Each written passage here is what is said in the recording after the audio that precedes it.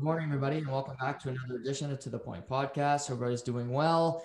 On a beautiful Friday as we head into the weekend, lots happening in the world of sports. We got the U.S. Open in golf this weekend. We got the NHL in full swing. My guest today's favorite sport, the NBA. A couple game sevens potentially on the horizon.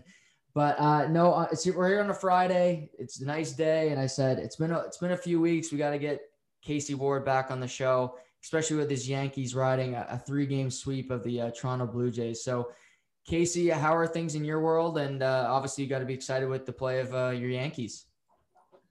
Yeah, for sure. It's good to be back on. No, I appreciate the invite. Always nice to come jump on, talk sports. It's been, the sports world's been great for me last couple of weeks. Yeah, Came on here, predicted the Habs would take down the old you Maple did. Leafs. Just Yeah. trigger warning for all those Leafs fans out there. And then on top of that, my Yanks just lay a beating on the friggin' Blue Jays. So we're off to a good week in the U.S. Open this weekend. So it's looking great. How about yourself? Yeah, no, like you said, the world sports has been great. This time last year, you could hardly get a sporting event on, and now there's too much for me to watch. I'm like, got the computer going, I got the TV, I'm like flipping back and forth,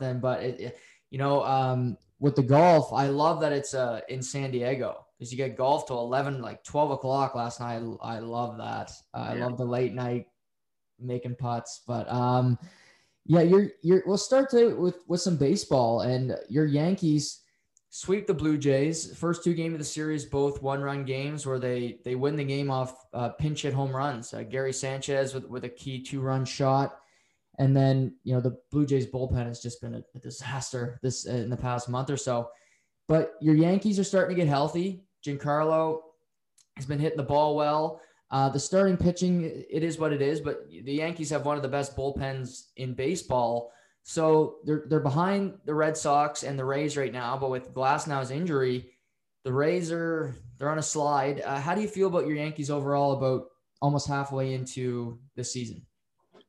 Well, that's the thing with the Rays. Like Glasnow going down is huge, so they're losing the big guy in their rotation. So if Garrett Cole, we can get Kluber back, he'd be a big pitcher back, big arm back in the rotation.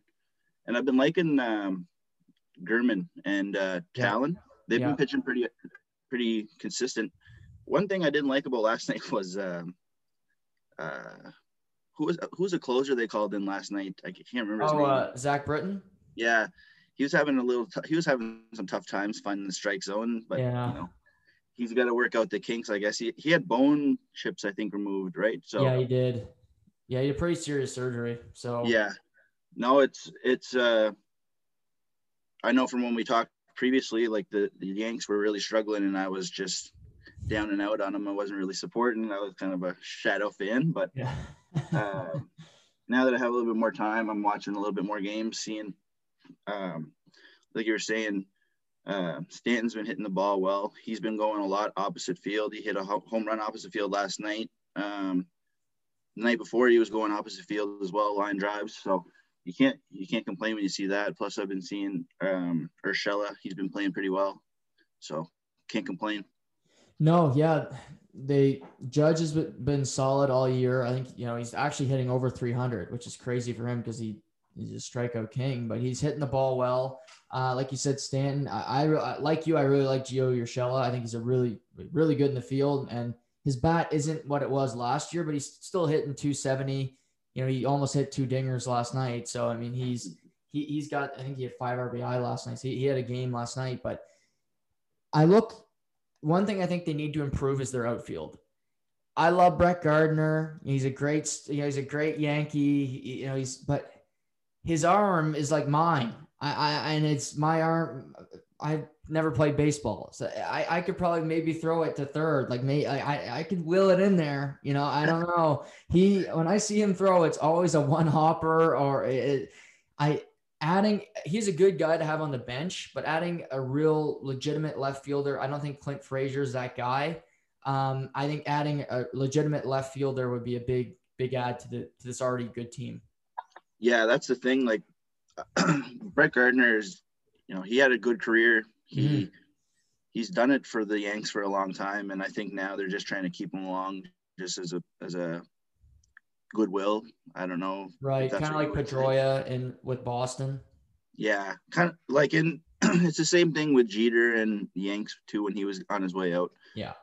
They you can't get rid of him because he's been there for so long, and you feel like you owe him a little bit of this and a little bit of that. But at some point, you're gonna need someone to get over the hump. Like I've been watching these Yanks for a long time, and every damn season when we get to the postseason, Wardo goes in the hole. So we got to get something to get us over the hump. And I don't know if it's a left fielder. I don't know if it's a second baseman. I don't know what it is. I don't know. It could be a bullpen. So yeah, I'll throw a name out there for you. This guy probably wouldn't play left field, but they can move some guys around because they got some versatility out there.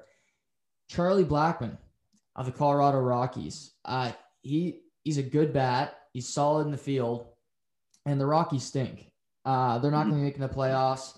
I think they'll sell. Like Trevor Story could be a tradable asset for them too.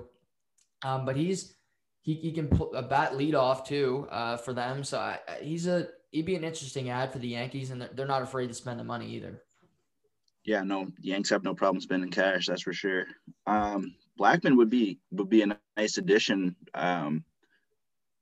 Yeah, I never even thought about adding a piece like that. I was kind of thinking, I don't know. I always feel like the Yanks always try to load up their bullpen for some reason. Like and I don't know. Like it's tough to say with what's going on in the MLB right now with the foreign substance. So I don't know. Like the boys could be getting some suspensions going here. So yeah, I don't know. It's a sticky situation for Cole, especially after that pretty awful interview we had where yeah, that was pretty rough.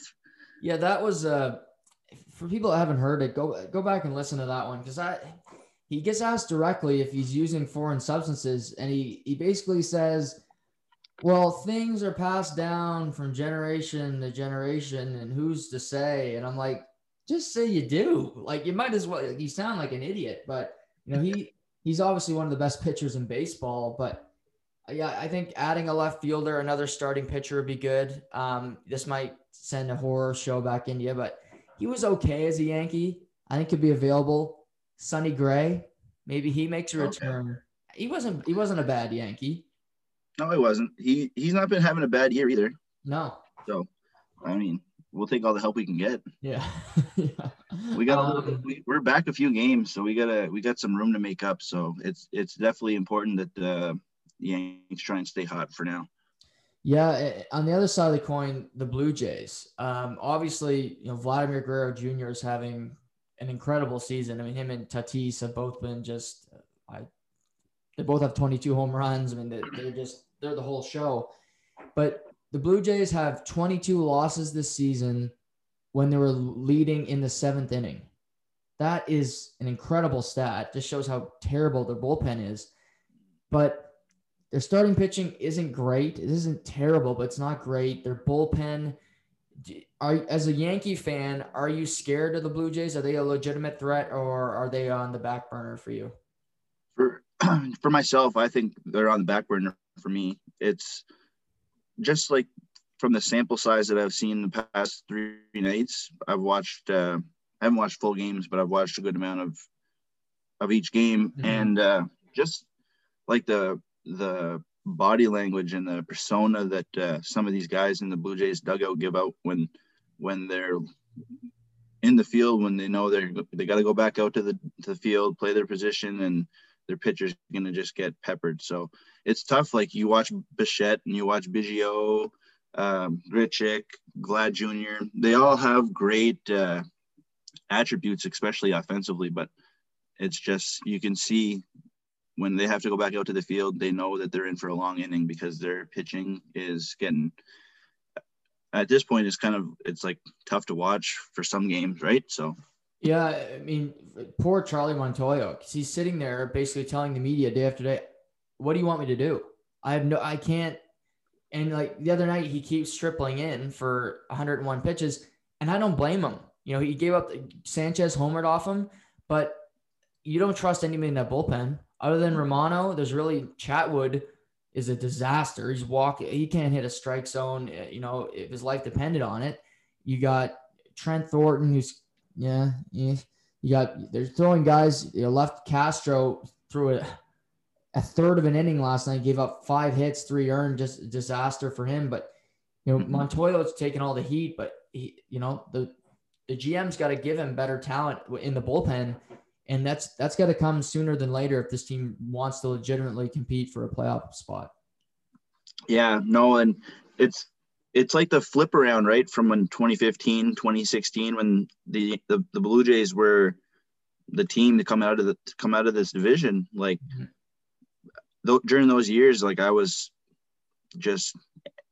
frustrated because I thought the Yanks were just always so much better than every team, and they could spend the money to get to be the better teams. But the Jays, seem to be on that downhill swing, and I don't know what it's going to take for them to kind of bounce out of it, because these guys, like the young guys that they have, they're going to be young stars in the league. So I don't know if it's going to take a whole remastering and revamping of the bullpen and pitchers, but it's not very pretty in Toronto right now. No, 2 losses by a run and losing, getting beat up a little bit, 8-4 last night. Good news for the Blue Jays is they have the Baltimore Orioles this weekend. So that's always a welcome sight to see the Orioles coming to town. The only thing better would be playing the Diamondbacks, who have lost 23 straight road games. I don't know how the hell that's even possible, but they just beyond pathetic down there in Arizona. As a whole this year, Case, what team has been the most surprising to you and most disappointing? Surprising obviously in a positive note, and then disappointing, the latter. Well, the team that I would say least surprised me is the Rays. Yeah. It seems like every goddamn year, they seem to figure out a way to win games, and they end up taking up the division for a majority part of the year. So at some point, I'm going to expect them to be there every year, but it's just like, I keep thinking it's going to be the Yankees, the Red Sox. It's like, I feel like it's going to be a tight race every year, and it's just always Tampa Bay just blows them out of the water. Yeah, they trade Blake Snell, who's won a Cy Young, and like you said, they're first place. They traded Willy Adames, their shortstop. They have the second lowest payroll in baseball. They have the third best record. It's crazy what they can do down there with, guys. You look at their lineup, you're like, who the hell is that? Who's Austin Meadows and Ji-Man Choi and all these, but they just find a way to win. And yeah, I think the Glasnow injury will really tell us a lot about this Rays team. I mean, he's a really, really good pitcher, and it sounds more and more like he's going to need Tommy John surgery. Jeez. So that's a year plus of an injury. I mean, that he may never be the same guy, but the team, can they win the division now? And I'll jump on your team. I thought the Red Sox would be better, but I thought the Yankees would be better than them. I thought the Blue Jays would be better than them for sure. And they just keep winning. They traded Mookie Betts, which will always look like a bad trade because Mookie Betts went on to LA to win a World Series and he was a stud. But Alex Verdugo, he's a good prospect for them. He's a solid bat. He's good in the field. JD Martinez has found his game again. Hunter Renfroe, a guy who was in Tampa, he's got a solid bat. And their pitching isn't great, but they outscore their opponents a lot, and they just find ways to win. I'm surprised that they're this good at this point of the year. Yeah, no, I agree with you 100%. One of the it's so funny because when we're talking about the Rays, just last weekend I was in a golf tournament and I got a Yankees ball marker for the greens, just keep it classy. Yeah. And this guy says, "Oh my God, I hate the Yankees." I'm like, okay, well, good for you, like he says, yeah, the only team I hate more than the Yankees, I think, is the Rays. I'm like, what? Like, you hate the Rays? Yeah. That's what my buddy said. He's like, no one hates the Rays. The Rays are like no one even knows who's on the Rays. Yeah. Like, how can you hate them? But another team that I like just to watch every now and again is I like to throw on the Dodgers if they're ever late night games, especially if they're playing against San Diego. Yeah. Dodgers, San Diego, actually series starts Monday between those two teams. And that's must-see TV with Tatis and Bauer, and I agree. The Dodgers are fun to watch. I love watching the San Diego game myself. With Tatis is the most. I think he's the funnest athlete in baseball, and he's just his attitude and what he brings to the table. I love watching him. In that division case, San Francisco, like what the hell? Like they just they swept the Dodgers a few weeks ago. I was like, what? They have basically the same lineup minus Mad Bum that they were winning all the World Series. Buster Posey's still there. Crawford. They got Evan Longoria, who I thought it was Cook 3 years ago. He's there. Brandon Belt. And they're first in the NL West over the Dodgers and the Padres. It's crazy what they're doing. Oh, my God, I know. And I think a lot of it comes down to they've had some real good nights with the pitching. Like John Means has been kind of dealing a lot of good games. So, I don't know. It's like, it's tough. Like, you never know. Like, you see these guys that have these huge payrolls and these young teams that are full of stars, but it's always these old experienced guys that get their way through and know their way around the block, especially all these guys. They've been around and they've won a few World Series, especially with the Giants not leaving. So it's interesting to see. And I know when the Giants swept the Dodgers, I was fired up because I got a few Dodgers in my fantasy league, and they didn't perform very well, so I was fired right up. Is our friend Seamus Fillmore in that fantasy league? Yeah, he's commish actually, so it's commish. Yeah, it's pretty questionable league. Some of the scoring, I don't know. His pitchers always have 50 points a week, so I don't know. It's kind of questionable. Yeah, it's kind of like his golf game. It's a little questionable. The fluff. Lots of improved lies. It's like Patrick Reed out there. How about most disappointing team in baseball so far? Well, like I don't really have many disappointing aspects of baseball. It's just I was really upset with the way the Yanks were performing start of the year, but now it's kind of they're on the. We can see if they can kind of get on the uphill swing. Yeah, I'm gonna say the Atlanta Braves for me. They got some bad luck with Mike Soroka, the Canadian pitcher who tore his Achilles last year and has a setback. He might not even pitch this year, which I feel terrible for him because he was third in NL Cy Young voting just 2 years ago. But he's hurt, but their bats have gone cold. Their pitching is a disaster. Charlie Morton hasn't worked moving from Tampa. Ian Anderson, who had a great rookie year, hasn't been the same pitcher. And, that whole division is really strange because the Mets are leading it, but you got the Phillies who haven't been very good. The Nationals aren't very good. And in Atlanta, whoever wins that division is just going to be who isn't that terrible, basically, the way it looks right now. Yeah, no, for sure. That also kind of reminds me, I guess, of one player that has been really, I say, lackluster and very upsetting for me is what's his name? Steven Strasburg from the Nationals. When he was in the finals there, like he was electric to watch. Like I thought him and Scherzer, I thought they were like unreal. Like to just watch them go at it twice in the World Series because they went game 1, 2, and then 6, 7, right? So it's wicked to watch, but now you can kind of see he's kind of starting to get plagued by injuries, and how is he going to come back from these? And it's tough when the pitcher starts experiencing injuries because you never know how long it's going to last, right? Yeah, for him, he had such an injury history, and it was crazy that he got through that postseason and he could pitch that much. But maybe, like you're saying, the toll of that World Series and what it took to win is taking it out on him now. And I think he's only pitched like 15 innings this year. And he's always on the IL. So hopefully the Nationals are sinking too. I could see Scherzer.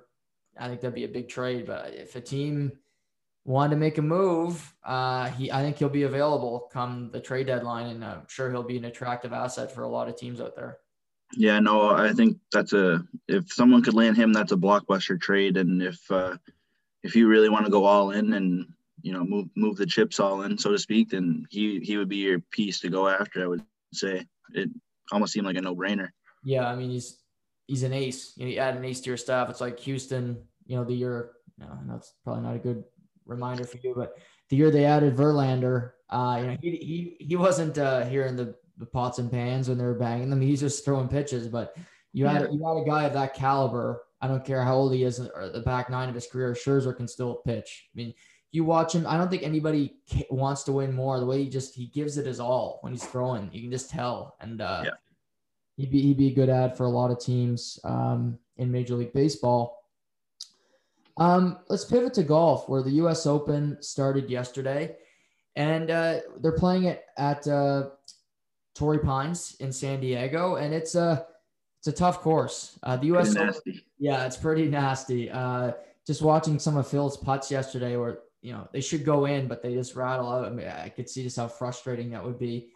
But it's a tough. U.S. Open always makes it tough, and I like the U.S. Open because it's going to be low scoring. You see the Masters, other tournaments, it's kind of like, okay, who can get to 20 under first? I think this weekend it's going to be 10 under or less. I think the winner, myself. But you look at the top of the leaderboard, Russell Henley, not exactly a brand name. Yeah. Louis Oosthuizen, who finished tied for second at the PGA. He's always sniffing around there, little Louis. He can hit the fairway. I'll give him that. You got Rafa Cabrera Bello. You got Francisco Molinari, which I hadn't had a sighting from him since he melted at the Masters when Tiger beat him. Yeah. But after day one, and a few guys haven't been able to finish because of darkness last night, what do you make of the course as an avid golfer? Well, leading up to the tournament, I've watched a few kind of things behind the scenes on Torrey Pines, and that course looks like it's pretty nasty. Yeah. Like, I've seen a few videos of the rough, and like, if you're in that thick stuff, like, good luck trying to make a score. And like, one of the things that I noticed last night, I watched two groups mainly, was DeChambeau, Matsuyama, and Strafacci. Yeah. And then DJ, Rory, and Justin Rose. Right. I watched those two groups pretty close last night, and there was one shot that Strafacci had.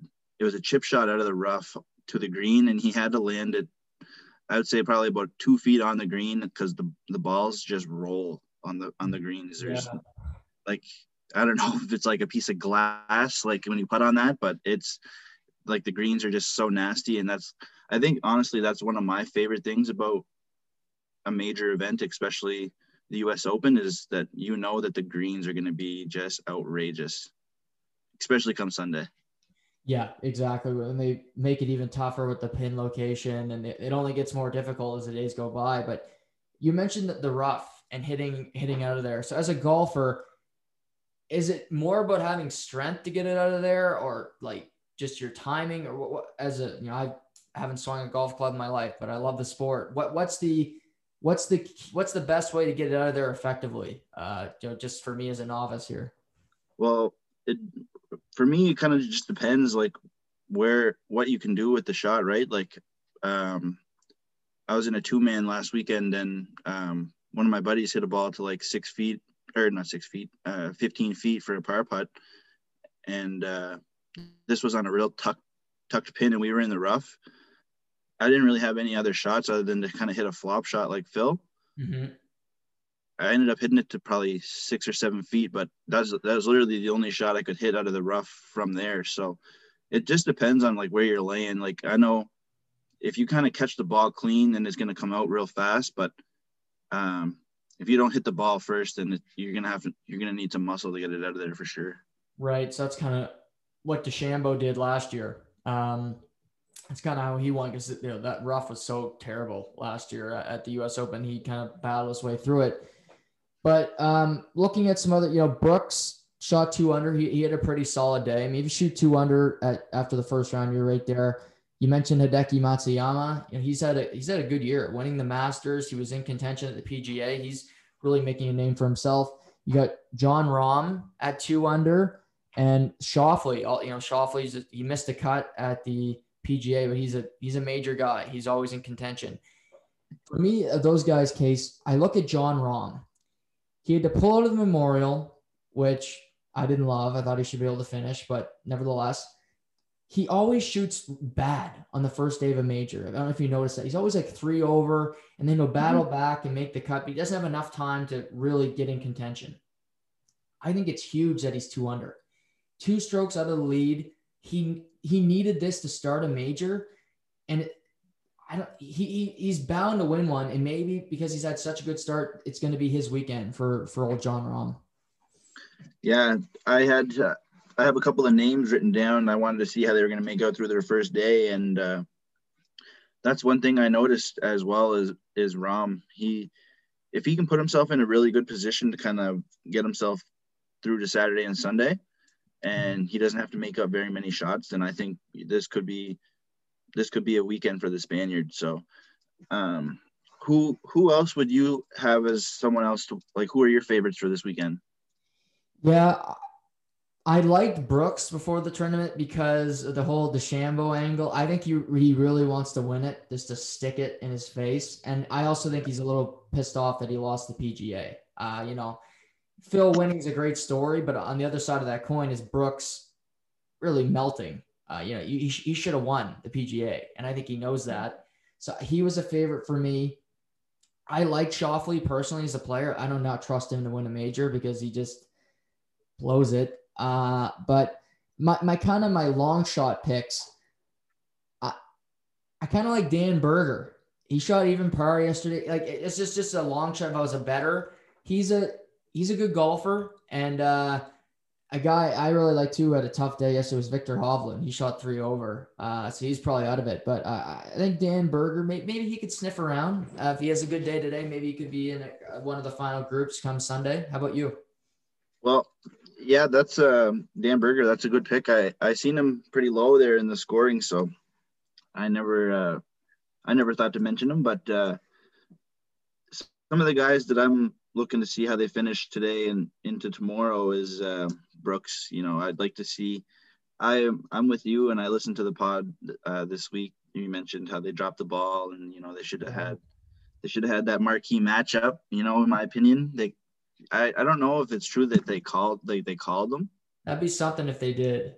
And they were like, "Hey, do you want to golf with Brooks?" And he's like, "Yeah, no, listen, not a chance. Yeah. Even if it's on Sunday, last group, not a chance." Yeah. Like, I don't know. It's just you got to put them together because it's going to grow the game, right? So exactly, it's great for the game. But couple guys that I liked that had good days yesterday was Brooks. I liked Rahm's performance as well, and a surprising 1 under from Rory McIlroy. Yeah. I was watching that group, and he was definitely struggling, and it looked like he was kind of whacking it all around. So to get out of there 1 under is a big day. So it seemed like it was really an advantage to play at night. At least I found anyway, because you had a lot of even pars at night, but you had Louis shot 4 under. You had Molinari shot early in the day, but Cantlay shot 1 under last night. Hideki, like you said, Xander. Do you think there's an advantage either way? I mean, I guess it started today with a weather delay, but do you have a preference? Do you like playing early in the morning? Well, that's a good question because like during the week I play like after supper time, so right. 6:00, and during the weekends I prefer to get out around 7:30 or 8 in the morning so that I have the rest of my day, right? So right. I have noticed that in the evening, especially if it's warmer, the ball flies a little bit further. So maybe that's a nicer thing maybe about playing a little bit in the later groups and the later rounds, because you have a little bit more heat in the air, a little ball carries a little bit more, rolls out a little bit. So yeah, no, that's interesting. You also got DJ shot even par yesterday. So he missed the cut the first 2 majors of the year. So be good to see him make one. We mentioned Bryson. He had a tough go last night. He rebounded late and got a birdie. I think on 17 he birdied. but 2 over. I mean, he's not out of it, but because I think, like we said, the scores are not going to be very, high or, low in golf's case, but he, him and your boy Justin Thomas both at 2 over. What'd you make of JT's start to the Open? Yeah, JT was struggling. He few too many bogeys for my liking, but seems like he's hitting the ball not too well. Well, not too bad, I should say. I watched a few of his clips. I didn't have a chance to watch his round live, so I just kind of watched a few of the highlights, and like he just missing putts. He's getting there, but it's just not going. Putts aren't dropping, right? So it's hard to make good scores when that's not the ball's not going in the hole. Yeah, those greens are tough. I mean, Phil had a few yesterday where you're like, yeah, that's a gimme, and it rims out. I think Lee Westwood had a putt that it looked like it was just money, and it leaked out. You could see him. He wanted to smash that club. He shot 2 over. Some guys with high scores but are good players, and I want to ask you, who do you think has the best chance to kind of turn it around, make the cut, and potentially, have a shot at winning this weekend after a high score in the first day? And I'll run through some names for you. Victor Hovland, 3 over. Tony Finau, 3 over. Morikawa, 4 over. Phil, 4 over. And I also included Will Zalatoris at 4 over. Spieth was 6. I didn't want to include 6 over. He's trunk slamming. But any of those guys, you think, who is the best chance at this course of kind of turning around and maybe making a cut and potentially being in the mix this weekend? Well, I have one of the guys that I like in that group there is Morikawa. Yeah. I like him. His second shot and his long iron game is phenomenal. And 2 guys that I have not on that list that I think might have a good chance if they can kind of turn it around. Okay, let's hear it. Okay, I got them here for you. It's former U.S. Open champion Gary Woodland. Oh, Jerry. Yeah. I think if Gary can put that little stinger in play, let the ball run a little bit through that fairway, Yeah. That's I think he might have a chance. He's only 3 over, 2 shot of 74 yesterday, so he's not like he's out of it. So, yeah. And my last guy, he's a Euro. It's yeah, no, I went across the river for this one. So we got Tommy Fleetwood. Oh, the Fleetwood, yeah. Yeah, we got him. He's only 1 over, 1 over, so he's not out of it then by any means, and he's consistently striking the ball pretty well. So just a matter of getting putts to fall. Yeah, Fleetwood's always a good major player. He kind of plays on a European tour a lot, so you don't see him a lot at events, but he's at the Masters. He's always there, and he's a good pick for majors. I like him a lot. I look at this group. I agree that Morikawa is 4 over, but he's not the biggest power hitter. But we look at the top of the leaderboard. Ostazen does not smash the ball. Get it on the fairway. That's the most important thing, and you can play from there. Henley, Rafa Cabrera Bello. These are Spaniard little skinny guys. They're not, DeChambos. Francisco Molinari, definitely not a masher by any means. So I think I agree with you, Morikawa. And I think Phil is going to miss the cut, unfortunately, but he won the PGA. So he's already, done this year. Yeah. He's Zalatoris, potentially. I'd like to see him. I just like the kid. I like watching him play. I don't know how he hits it so far when he looks like he's about 6'5", 125 pounds, but he's a fun kid to watch too. But I think it's going to be I hope for just a good weekend. I hope we see a lot of good players mixed together, and just a leaderboard on Sunday that's close together is all I really can ask for at a major. Yeah, I would like to see this kind of major kind of sneak back up to maybe the USGA kind of firms the greens up, and kind of takes the scoring out of play and kind of gives these guys a little harder bit of a time than they're going to have. I'd like to see this kind of finish closer to par or plus. So that's when you know it's a good major, right? The course is playing tough and the conditions are hard, and it's just, you know, if you can survive the 4-day mental grind of playing in a tournament, then, you know, all the power to you, and I think you should be rewarded. So, Knowing your game, what do you think you'd shoot at this course from the tips? not very well. We're playing we're playing at about 11 and a half, 12 handicap right now. So playing at a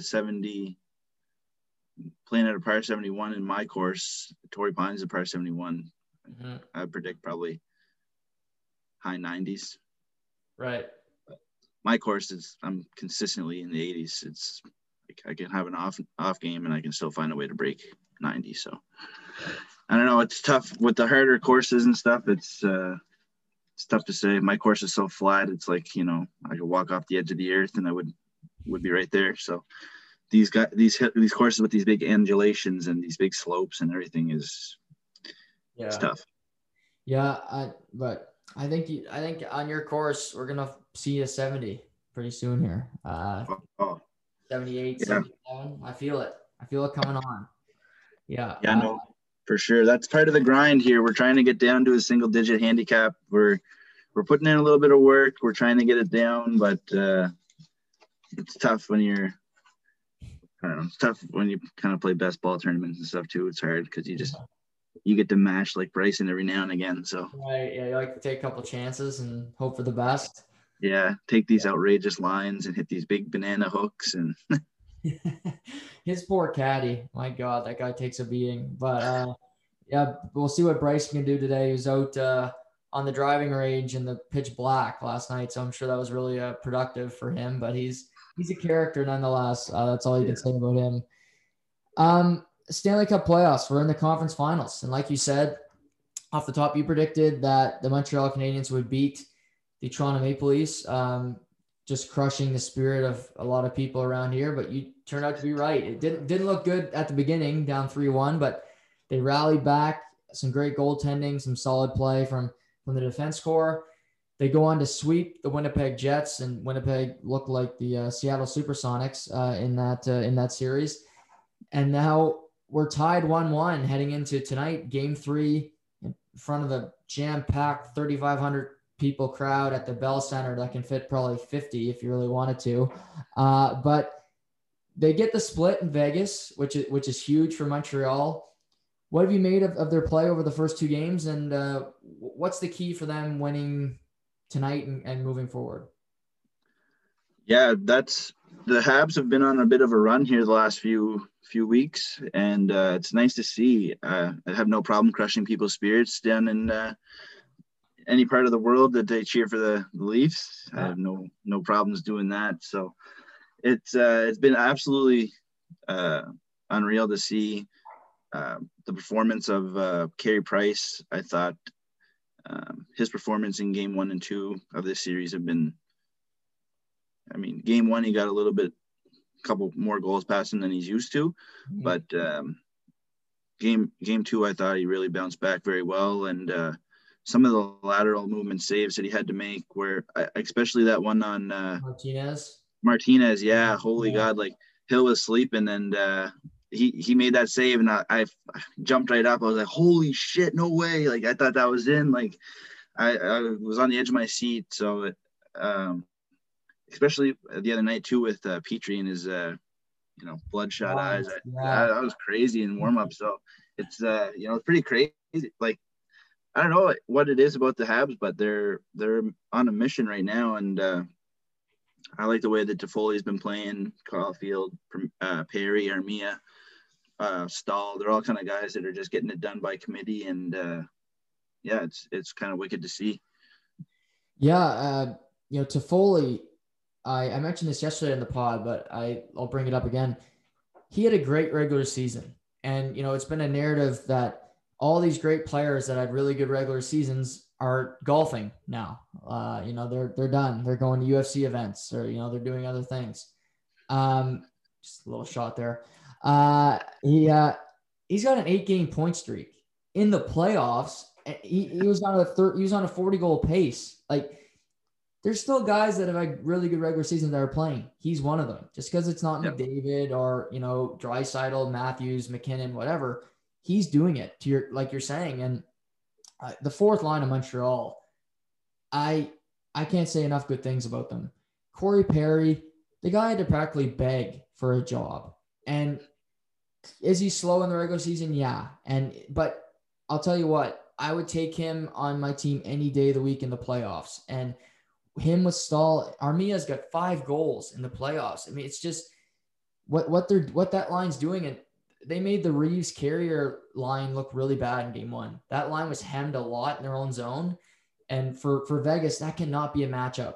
The Reeves line cannot go up against that line because they can't physically. They're just getting outmatched by these 3, really tough guys. Mm-hmm. Yeah, no, I 100% agree. Like that fourth line for Montreal, they play heavy, and especially for Perry and Stahl being on the back 9 of their careers, I would say. It's been something to watch because like Reeves is a younger man. A lot of the fourth line for Vegas are younger guys. So when I looked at this series as a whole, like I thought 1 through 4, I thought Vegas would run right over the the lines of the Habs, but it's been almost the opposite. It seems like it's more even strength, I think, than we were anticipating, I think. Yeah. And for Vegas tonight, they need to come out and play a good first period because they haven't in the first 2 games. Expect game 2, they were out to lunch. Montreal was all over them.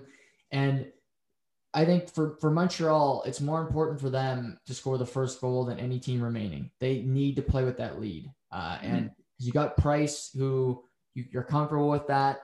But when they have to chase a game, it's tough, especially against Vegas. But Montreal needs to get on the board early.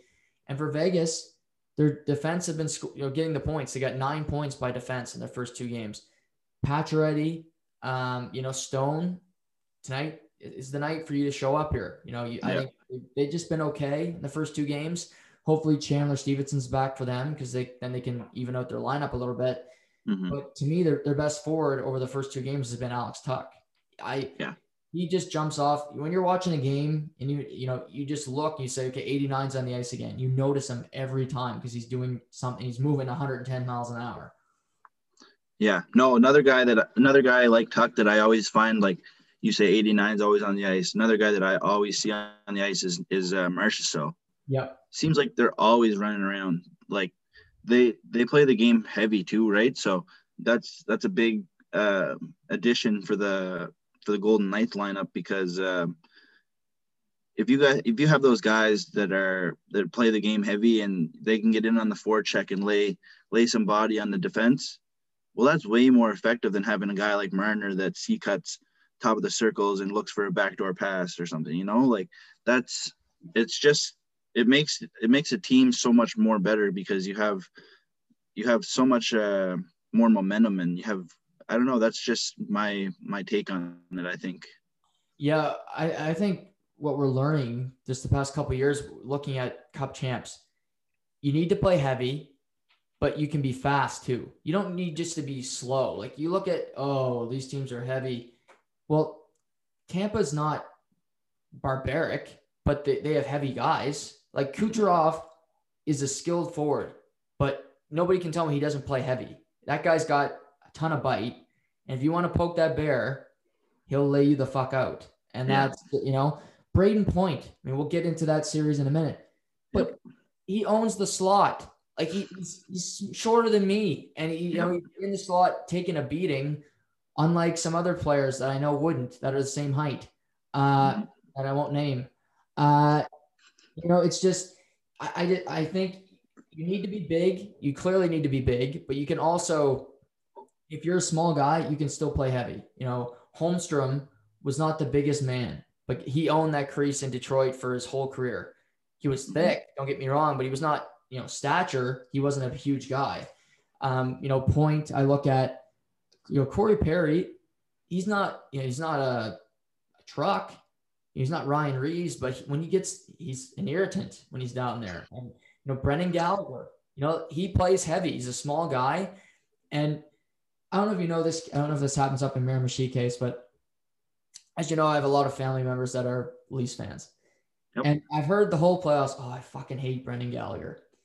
And that tells me that Brendan Gallagher is a really good player because he's pissing you off to so much that you're like, okay, this guy's, he's living rent free in your brain because he's doing that. I just think he's done a lot for himself when it comes to this playoffs and what he brings to his overall game as a player. Yeah, no, 100%. I don't know what it is with these small guys in the NHL, but I think that's what it is. Like Gallagher, he's an irritant. He's like Marchand. He just leaves that nasty taste in your mouth. But you can't tell me that if Gallagher somehow ended up on the market, in the free agent market, and he had no ties to Montreal, didn't want to come back, Toronto wouldn't go out and sign him. You would look like an idiot. Like you spent the whole time this guy was in Montreal, he's been nothing but he just shoving it in your face every year because he somehow ends up beating he somehow ends up putting assist on the game winner. Doesn't matter. He always figures out a way to beat the Leafs somehow. So it just seems like that's how it goes, especially I could just imagine, especially for you living with old Darren Warren. I could just imagine Brendan Gallagher living rent free in his head. Oh, he's living rent free. Yeah, he's got a sweet setup and DW's brain there. But even you look at like in 2006, the Edmonton Oilers had Chris Pronger. He played against the Anaheim Ducks in a 5-game series. It was chippy as hell. He's a dirty player. I love him to death. I know you do too. But nobody can tell me Chris Pronger is not a dirty hockey player. What did the Anaheim Ducks do the next year? They go trade for Chris Pronger because they know, let's go win a cup here. Like you say, if Brendan Gallagher is available tomorrow, if the Leafs could afford him, that's another story. Yeah, that's another possibility. They would 100% sign him. And if they didn't, I'd be like, okay, fan, you hate Brendan Gallagher. Well, you don't want him. Okay, you're not really a fan. You want to keep losing because that's that's the same recipe. But guys, Point Lehkonen, another guy. He's not a big guy, and he gets to those areas, and he might not score every time, but it has an effect. Yanni Gourde, he scores a goal last night. Where? In the slot, because he's not afraid to go there. And I think it just takes that certain instinct to take your lumps, but guess what? It's going to work out in the long run because we're going to win a cup here. Yeah, no, 100%. Last night watching that Islanders game and Islanders Lightning game, that's one thing I noticed about the small guys in front. Gourde scores a goal early in the first period, right? So, and then you just watch Braden Point all night. I seen your Facebook status last night too. Just how he's a warrior in front. He owns the slot. So he's not a big guy by any means, and to be able to stand in the middle of the power play in the slot and play that rotation game and bang pucks home. All the credit to him. He's got 10 goals, 4 assists so far, and he seems to be leading the charge, so to speak, for the Lightning. Yeah. He basically scored from his knees last night because he takes that shot and it finds a way in. And the biggest thing I was happy about that goal is that Barry Trotz, he's a smart coach. He did not challenge that because I was getting ready for it and I was getting pissed off and I was like, thank you, Barry. That was a good goal. Yeah. Held him in your goalie, like happened to Point the other night, and that stupid penalty, but nevertheless. Yeah. That was awful. Wasn't that terrible? My God. Like, I don't really ever question very many things when I watch sports. Like, I'm just like, a dumb penalty, whatever. Ref made a bad call. But that one, I seriously, like, I had to grab the clicker. I rewinded it, and I'm like, he pushed him. Like, I just couldn't fathom that happened. And if I was a player, I would have just lost my mind. I know. And after the game, he was so nice about it. He goes, "Oh, it's a tough decision." I'm like, "There's 4 of you on the ice. Like, you think somebody would get it right? Like, what are you doing?" I couldn't imagine having to be Stamkos and listening to what the refs were saying. Like, I know. How did he get a cross-checking penalty? His head hit him. Like, I don't know. I know me and you, and maybe not now, but in our, I'll call it our prime, just in sports and in life in that time when we were younger, we both would have lost it. Going to the bench, I would have said, going to the box, I would have said some choice words. And if my dad was in the stands, I know he would have yelled something too. That probably wasn't the nicest thing in the world. Oh yeah. There'd be some expletives for sure. Yeah. But last night, you said two small guys score. I thought Tampa had a defensive clinic in the third period because the Islanders just couldn't get anything. I think Zajac had their best opportunity. But I look at the Islanders case, they had 12 shots last night by the third and fourth line. And I throw the Martin line as a fourth line, and I have Zajac, Pajot, and Palmieri as the other kind of third line. Yeah. The other two lines, they got to do more. Beauvillier was really good in the second round. I thought he was a star in that round. Barzal, the same thing. Maybe they need to think. I think they need to consider moving Barzal. I mean, I love Uncle Leo, but he's never going to score. Eberle, he's a good player, but maybe get Barzal out there with Brock Nelson. Brock Nelson's probably the most natural goal scorer on the team. It's a 2-1 game, but that's how Islanders like to play.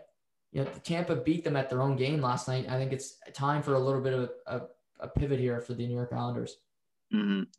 That's another thing too with the Islanders that it's going to take, like, the third period last night was just phenomenal defensive hockey by the Lightning. Yeah. It was hard for guys like Barzal, Josh Bailey, Eberle to get anything going last night. And another guy that had a hard time last night, I thought, was Beauvillier. A lot of the times I seen him, he got the puck at the red line and he fires it in because he knows he's not going to get anywhere near the net with trying to drive it wide. So like the defense core with Tampa is so strong. You got Hedman, Sergachev, Cernak, Savard, McDonough, and Shattenkirk still there? No way. No, they got Ruda. He's the other. Ruda, yeah, that's what it is. I thought it was for some reason I just blanked there. But like they're all so good, and it's definitely different to see someone else play the Islanders style game just to shut it down, and the Islanders kind of didn't have anything to counter with. They didn't know how to penetrate. So yeah, crazy. I thought of this morning. 3 of the past 6 Tampa wins have been by a score of 2-1. They beat Carolina twice 2-1. They beat the Islanders last night 2-1. And it's just proving they can play any style you want. In the first round, they beat Florida 6-5. They win 2-1 twice. They, like, last night, a guy I love more and more watching him is Erik Cernak. He just eats people. Like, they get to him and he's just like, no, you're not going. Like, no pass, go. Sorry, Monopoly, go to jail. He just evaporates. He's such a big man and he's strong, but he can.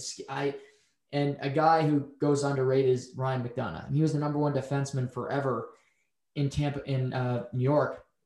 And for Tampa and Vegas, the prohibitive favorites of both series, to have really 2 number 1 defensemen in Shea Theodore and Pietrangelo, and McDonough and Hedman on the same team. I mean, that's a hell of a luxury to have, at any time, let alone, Stanley Cup playoffs. Yeah, no, for sure. And another, like, one of the guys that I find is so underrated for me on the Lightning is Sergachev. Mm-hmm. I find that he is so smooth. I find his skating is smooth. I find his first pass is really crisp, and he just seems to always be in the right place, and he seems to kind of get the job done. But no, for sure, like the Pietrangelo, he's been unreal so far. The semifinal, he's 2 goals in the second game, I think, right? Yep. So him and Theodore, I think it was Theodore fake slap shot. That was a beautiful play. I don't know how the hell he did that. He fit in the slot, and I don't blame Carey Price because I would have bit too. And he just a beauty pass to Alec Martinez. And Alec Martinez is another clutch guy. He scored some big goals in his career for LA, winning cups, and he continues to deliver. on the big stage for Vegas. Yeah, no, that's what I mean too. Yeah, like that play was just phenomenal. Like the puck just walks right up to the ladies' tee. He walks in, fakes his big slap shot, and fires it over. Mm-hmm. Just like it's hard not to bite, right? So I've been real happy with the way that like Theodore and Pietrangelo have been playing, and it's going to be something to see if Vegas and Tampa Bay end up in the finals, because I think it'll be a hell of a series. yeah, like that's I know we've mentioned it before about maybe them being in the finals, and I've mentioned it a couple of times this year, but that's that would be like the marquee matchup, I think, in my opinion. But you never know. The world might deserve a Habs Islanders final, so you never know. 2021. Wouldn't that be the COVID year? Yeah, wouldn't that be the COVID final? Islanders versus the Habs. Before we pivot, I have a little game of fact or fiction to wrap up the podcast. So I thought we'd have a little fun with that. Who do you got winning both series? You had a bold prediction about Montreal. I thought I'd give you the opportunity to do a little prediction on both series in the NHL here. You know, I'm gonna ride the Blaine Hanna wave, and I'm gonna stay loyal with the Habs. Okay. I think it's gonna go down to 7, but I got the Habs winning it. Okay. Price has just been too good for me right now, even compared to Fleury. It's just, I don't know. It's as a gambling man, I wouldn't want to bet on either series, but I'm gonna ride Price with this one, and I got Tampa Bay in 6 in the other. 6, yeah, I had Tampa in 6 too, but yeah, Montreal. I heard a lot of people it's going to be a sweep. I'm like, no, it's not. I think I still got Vegas winning, but I have it going to 6. Montreal, they're too gritty. They're too determined to let Vegas walk over them, and they got the split already. That's all they could ask for, and we'll see what they can do tonight in front of that 3,500 jam-packed crowd at the Bell Center, which why isn't it more than that? But nevertheless. Healthcare workers and mafiosos only. Yeah, exactly. Only Italians and healthcare workers in there tonight. So yeah, before we wrap up, I thought we'd play a little fact or fiction. We played this one of the times you were on. We had a little fun with it. So I have a few questions. We'll bounce through if you're game, and we'll have a little fun here. Yep. No, fire away. All right. Austin Matthews will win the Rocket Richard Trophy next season. Fact or fiction? Next year? Yeah. We're going to go with, sorry for my good friend Seamus, but we're going to go with hard fiction on that one. Yeah. Who you sniffing? Maybe is it an early candidate to win the Rocket next year? We're going to see if Kucherov can't stay healthy, and I think he might have a big year again. Yeah. I love Pastrnak. And he can sniff some goals, that guy. Ovi, I think, can have another big year in him too. I think a lot of people are starting to write him off. But I'll say fact, because he is arguably the best goal scorer in the game right now. And he can have another big regular season, and that'll be great for him. And then we'll get to the real season. We'll see what happens. He's Braden Point scoring goals at his pace, but in the real season, he's got 16 goals in his last 19 playoff games. That's unheard of. So I will say fact, though. I think he's got the best wrist shot in the game right now. Not the best shot over. I think Pasternak's got the best, like Clapper. Oof. Yeah. One of the things I'll say is if Matthews and the Leafs have to play in that North Division again, if that's a thing, they go year 2 and just kind of give the league a little breeze from playing those Canadian teams, then I think it's very possible that he could put up 60. But right, yeah. I mean, if it's gonna be anybody, it would be him because he scores at just such a quick pace. Yeah, he needs to have more hat tricks in there though. He doesn't get a lot of 2-goal games, but seems to lack that killer instinct. No pun intended. All right, Nathan McKinnon will reach a Stanley Cup final before Connor McDavid. Fact or fiction? I think that's a fact. Yeah. I even ride with the Oilers, and that's a fact. Yeah, I think they should have made it this year. As you know, Me too. I don't know how the hell that they just got ran over by Vegas, but he's pissed. He's a competitor. He wants to win, and they're close. Grubauer, I don't think he was great in that series, but I'd bring him back. I mean, he was nominated for the Vezina this year. I mean, come on. But add a few more depth forwards. They lack that. Maybe get a centerman that doesn't get suspended every other playoff. That would probably help. But yeah, I'm gonna go fact as well. I think Edmonton's making good strides. Obviously, they got swept this year, but they got some cap room. They're gonna get James Neal off their books. Hopefully Koskinen off their books, and then they can. And Smith. Well, I think Smith might be coming back. God almighty. I take Cam Talbot over him again. He might return, but they'll have to figure out what to do with Nugent Hopkins because he's a UFA. But yeah, I'm riding with the Avalanche just over the Oilers in this case. And I think McKinnon's a better playoff player. Either Vladimir Guerrero Jr. or Fernando Tatis Jr. III will be the MVP this season. Yeah, I would say that's. They also get an opportunity to be, it's AL/NL. So either of them could win it. Yeah, no, I'd say that's pretty fact. I would say they're both kind of taking the league by storm, if I were to say so myself, and just the way that Vlad Jr. has been playing this year has just been phenomenal, I think, and if neither one of them were to win on either of their respective sides, then I think it would be a big shame, I think. Yeah, if they keep playing the way that they are, they're tied for the league lead in home runs right now with 22. I'd be really surprised if I think they're both the faces of the league. Vladdy might win the Triple Crown, which would be incredible.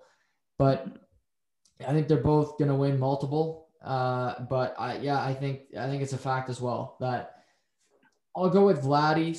Maybe Acuna Jr. gets hot late. Mm-hmm. He wins it potentially, but I'd love to see them both win it. But I think Vlad, Tatis Jr. the third, good chance to win. Fact or fiction, Justin Thomas will be in the final pairing this weekend. Fiction. I'm a huge JT fan. I love him every goddamn tournament, but he doesn't have it in him this week. And to follow up on the previous fact or fiction, when you said that JT have 3 wins this year, that's starting to look a lot like fiction. Right. Yeah. He missed the cut there at the PGA, and he's been spraying it a little bit, but I'm going to go fiction. I do think he'll make the cut. I think he'll be mulling around, but I think John Rahm will be in the final group. I'd love to see a Rahm Koepka final group, or Rahm, even Rahm, JT, like 2 studs at the end. I think that would be great. Francisco Molinari, Louis Oosthuizen would be great too. I mean, that's a solid second pack that I would choose over anybody. Yeah, I think if I were to have an ideal final group for Sunday, it would have to be Rahm, I think, Brooksy, and I'd like to see DJ. Yeah. Those 3 guys can sure swing it. So yeah, that would be fun to see that, especially if they're all in the group, but they're not playing that great and they're all in the rough. That would make for a fun Sunday. A couple more. So Casey Ward, yourself, will watch at least one half of an NBA Finals game this year. Wow. Well, damn. That's I will say that is pretty fiction. I would say I don't see that happening. I haven't watched well, that's a lie. I have watched probably 6 minutes of basketball this year, and I'd say 35 seconds of it was on Instagram. So it's NBA is not really for me. It's not something that I'm good at. I can't fucking play basketball at all. So it's not something I really take an interest to, except I used to school Seamus in 21 in New York in his driveway. So Yeah, who didn't? Suck it. Yeah, who didn't school him? He thought he was really good, but he kind of struggled. Thought he was like Larry Bird. Yeah, I remember I beat him one time at 21. He kind of took that hard because I can't shoot worth a lick, and I think that still hurts his ego to this day that I defeated him. But I'll never let him forget it either. Neither will I. I'm gonna say it screams fiction to me because I know you're not the biggest NBA guy. You don't really like the flopping aspect. I'm gonna go fact because maybe one night you're just like hockey's over. It's game 4 NBA Finals. You're like, some buddies are watching this game. Maybe I'll throw some cheddar on it. And I got, maybe Kevin Durant's doing his thing. You're like, okay, let's see what's going on here. And before you know it, you're like, holy shit, it's halftime. And then, it's just a fact. So I'm going to ride with the fact that just pure boredom and maybe some cheddar on the game, and you'll tune into at least a half of an NBA Finals game. Yeah, well, when you put it like that, I'm starting to kind of lean towards the fact side myself. I might have to flip that answer. Yeah, it'll definitely be between the NBA Finals and following the Breaking Bad that you and Seamus have been doing the last couple of weeks. So that's definitely what's been in the docket. Last one. Our friend, the aforementioned Seamus Fillmore. I can't even say, this is funny. We'll fluff it in the rough like Patrick Reed this summer at St. Ignace. Yeah, that's 100%. That's 100% fact. We're working on trying to get out for a round. Me and Seamus, I'm trying to figure it out. Where we're gonna get out. I don't know if I'm gonna have to head down to his neck of the woods and head down to St. John, or if we're going to meet in the middle and go to Iggy or Bucktouche. But we're also trying to figure out, I haven't really mentioned this to him, but we're going to try and figure out a stroke game here, try and figure out, make it interesting, maybe $1 or $2 a hole, whatever Seamus can afford. Yeah, well, maybe I might have to caddy that round. Yeah, no, for sure.